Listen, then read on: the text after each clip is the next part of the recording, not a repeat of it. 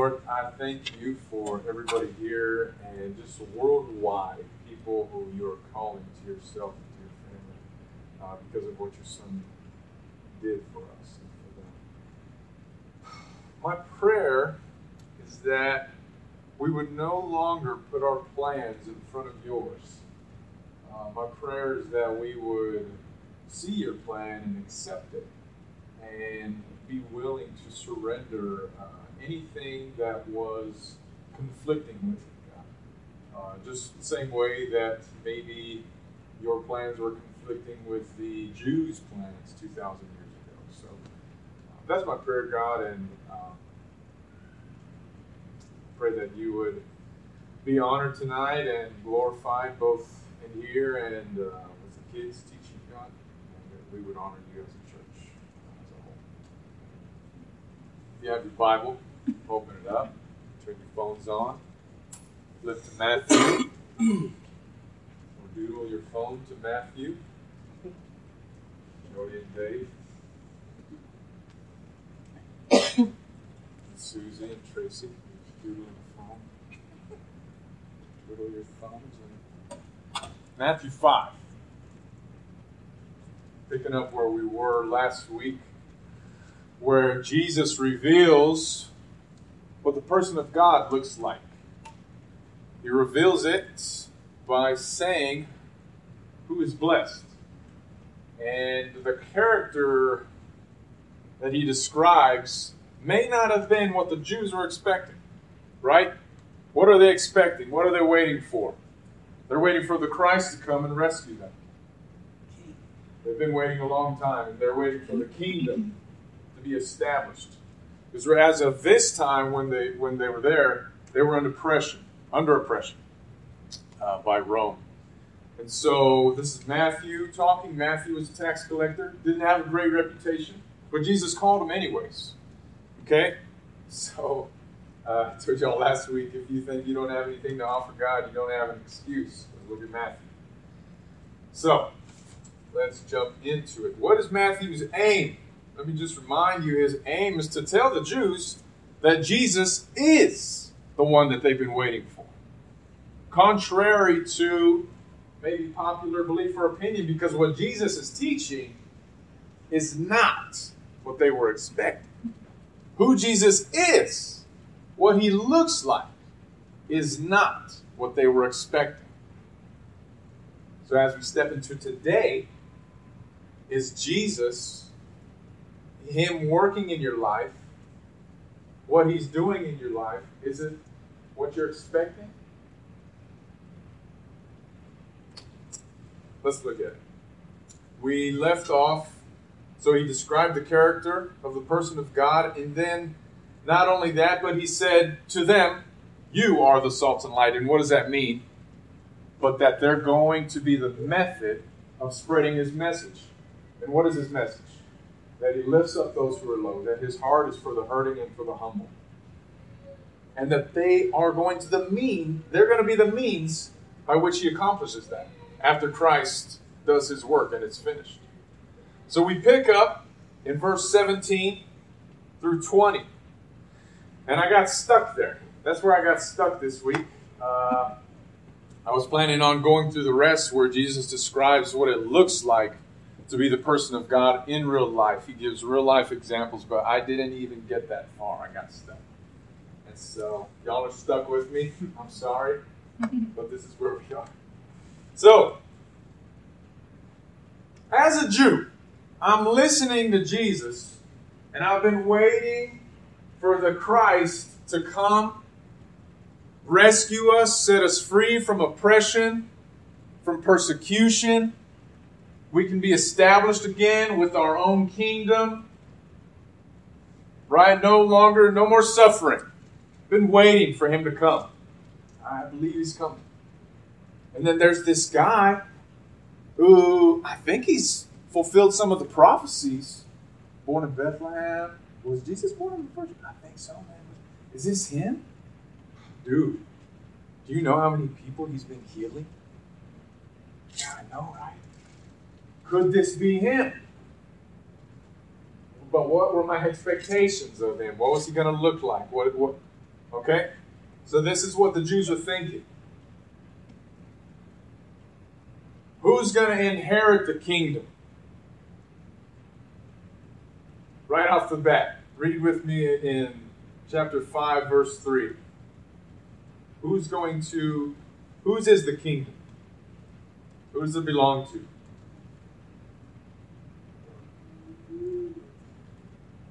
Come on, y'all. Waiting on y'all. Poor in spirit. Who will inherit the earth? The meek. Let's just read a few more.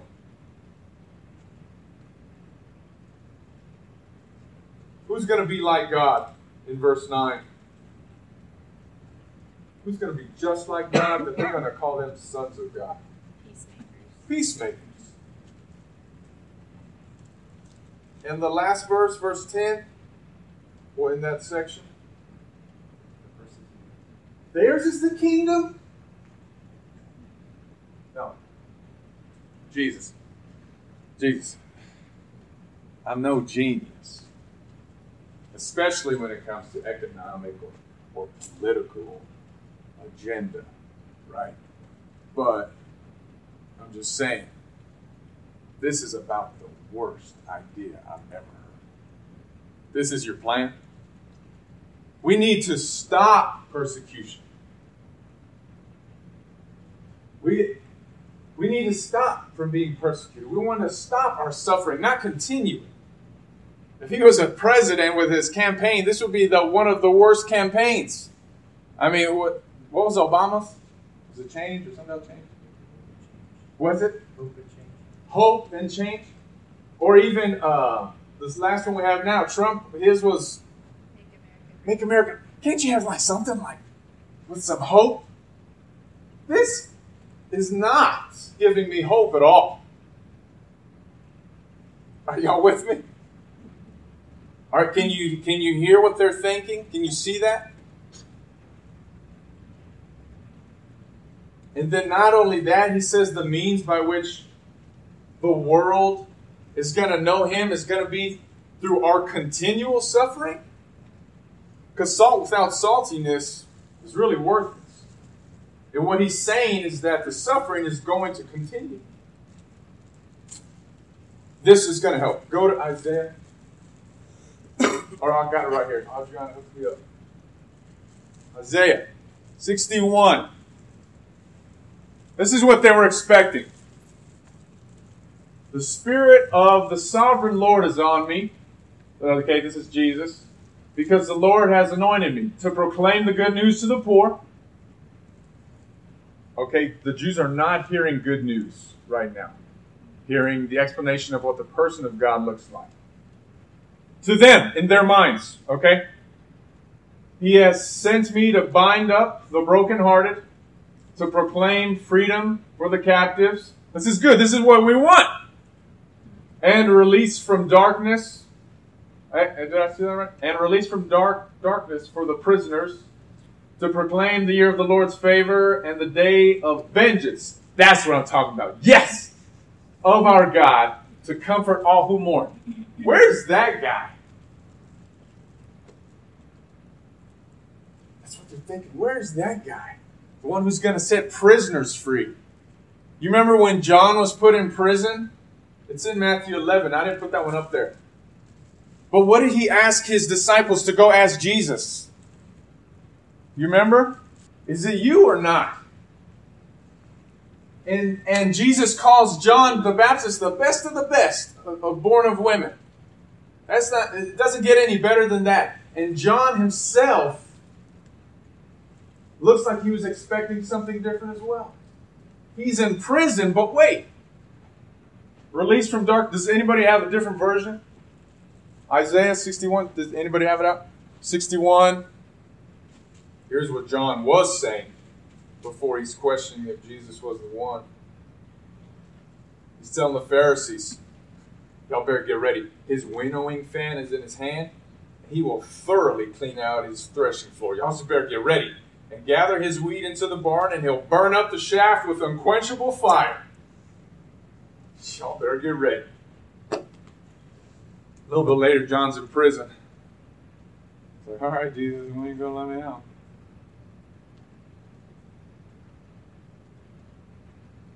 The kingdom that they were expecting is not the kingdom that Jesus is trying to establish. Now, let's jump in verse 17, Matthew 5.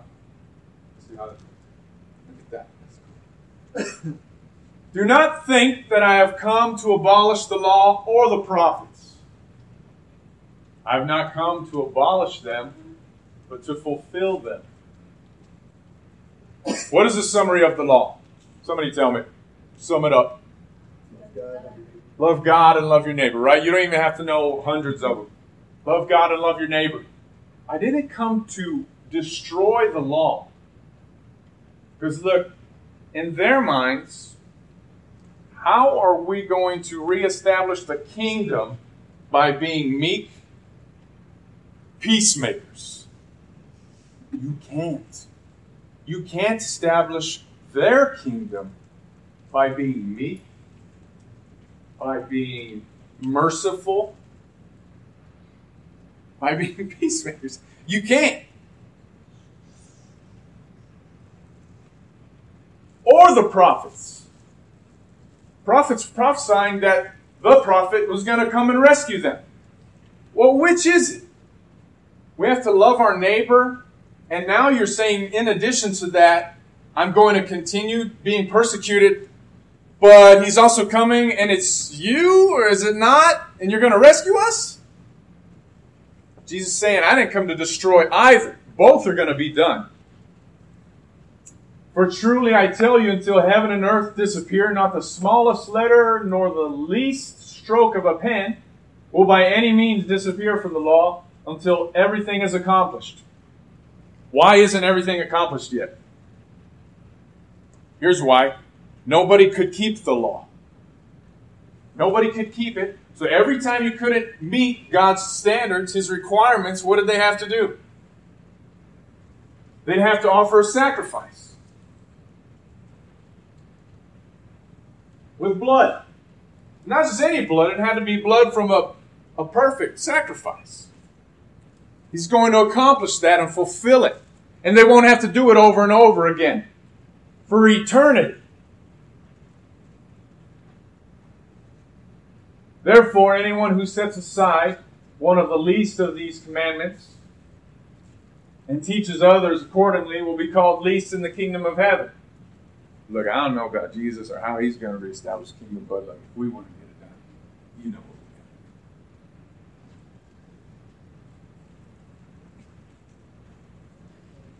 we got. He's saying, don't teach. Don't start teaching now to disobey the law. Keep the law. The law is good. And I want to talk about the law in just a second. But whoever loves God and loves their neighbor, practices that, and teaches them, will be called great in the kingdom of heaven.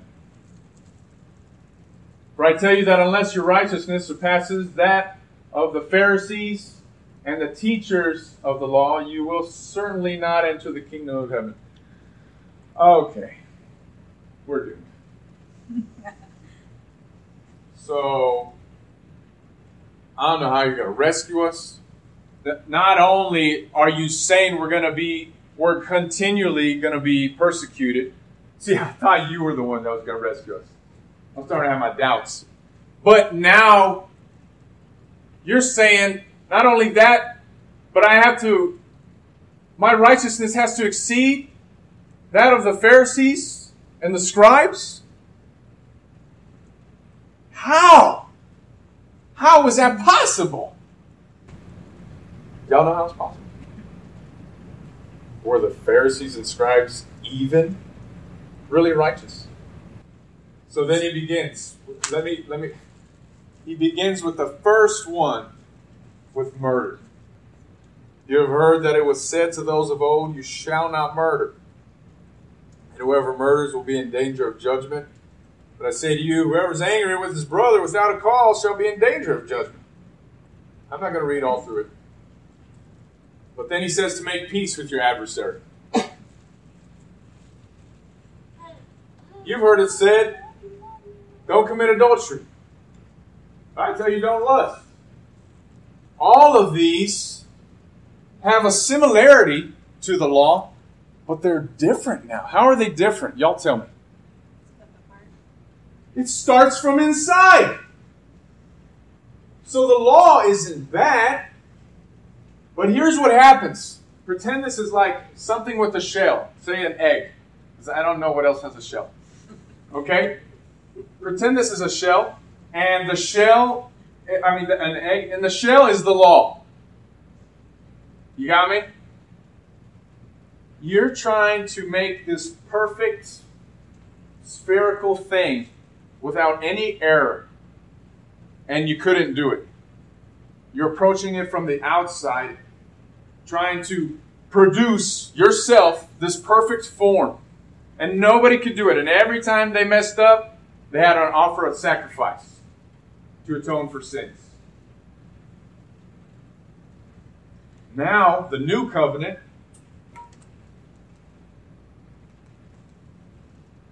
here's the new covenant, the new plan, the new policy that God's going to put in place through the one He's going to send. These days are coming, declares the Lord, when I will make a new covenant with the people of Israel and with the people of Judah. I will not make it like the covenant I made with their ancestors when I took them by the hand to lead them out of Egypt. Why? Because they broke that covenant. That one did not work. Though I was husband to them, declares the Lord. This is the covenant I will make with the people of Israel after that time, declares the Lord. I will put my law where? In their minds. And I will write it where? On their hearts. Is that the inside or the outside? The new promise, agreement, whatever you want to call it, covenant, starts from the inside now. And whoever is in Christ, when God looks at them, now He sees that perfect form. And the change is happening from the inside. And here's what's going to happen if you try to follow the law for the sake of following the law, is you can't keep it when you try to do it from the outside. That old covenant didn't work. The new covenant is where He places His law. You've heard it said, don't murder? Look, you need to watch in your heart, your anger. The new law keeps you from murdering by addressing your heart. I say, okay, well, I can do this. I can keep the law. I just don't commit adultery. I can do that. They ended up breaking that too. The new law addresses it from the inside. Where is your heart? What are you looking at? Y'all with me? Y'all see the difference? The approach from the outside compared to the approach from the inside? Did I finish that one? No longer will they teach their neighbor.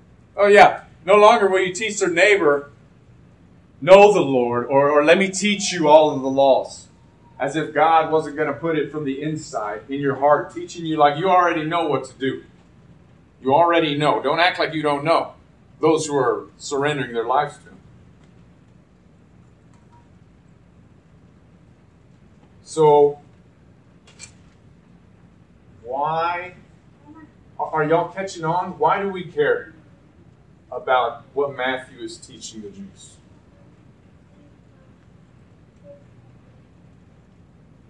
The kingdom that they were waiting for, that they were expecting, was economic, political development. But do you know where the kingdom is? It's not a location, but Jesus actually tells it where it starts. He says it's in you. Not in everyone, though. Do you know who it's in? Wherever God's will is being done is where the kingdom is. Wherever His will is being done is where the kingdom is. Kingdom is not economic or political development. It's spiritual development that starts from the inside. And it's only capable of progressing or advancing with those that are in Christ. I'm just not sure if this is what I wanted. This isn't what I really wanted. What he's describing is not what I wanted. What he looks like, what he's telling me I should look like, is not what I really wanted. Where we might be in the same situation that they were in 2,000 years ago. Can I surrender to his plan and the person that he's calling me to be? God, it's taken me a really long time to grasp the idea of your kingdom and your will being done on earth the same way it's done in heaven. And I just pray for me and the people here in this church, God, that we'd be willing to reevaluate what we're expecting in this life and what you expect of us. I pray that we could radically reevaluate what your will looks like in our life. If we can, so that's what I ask, God. Amen.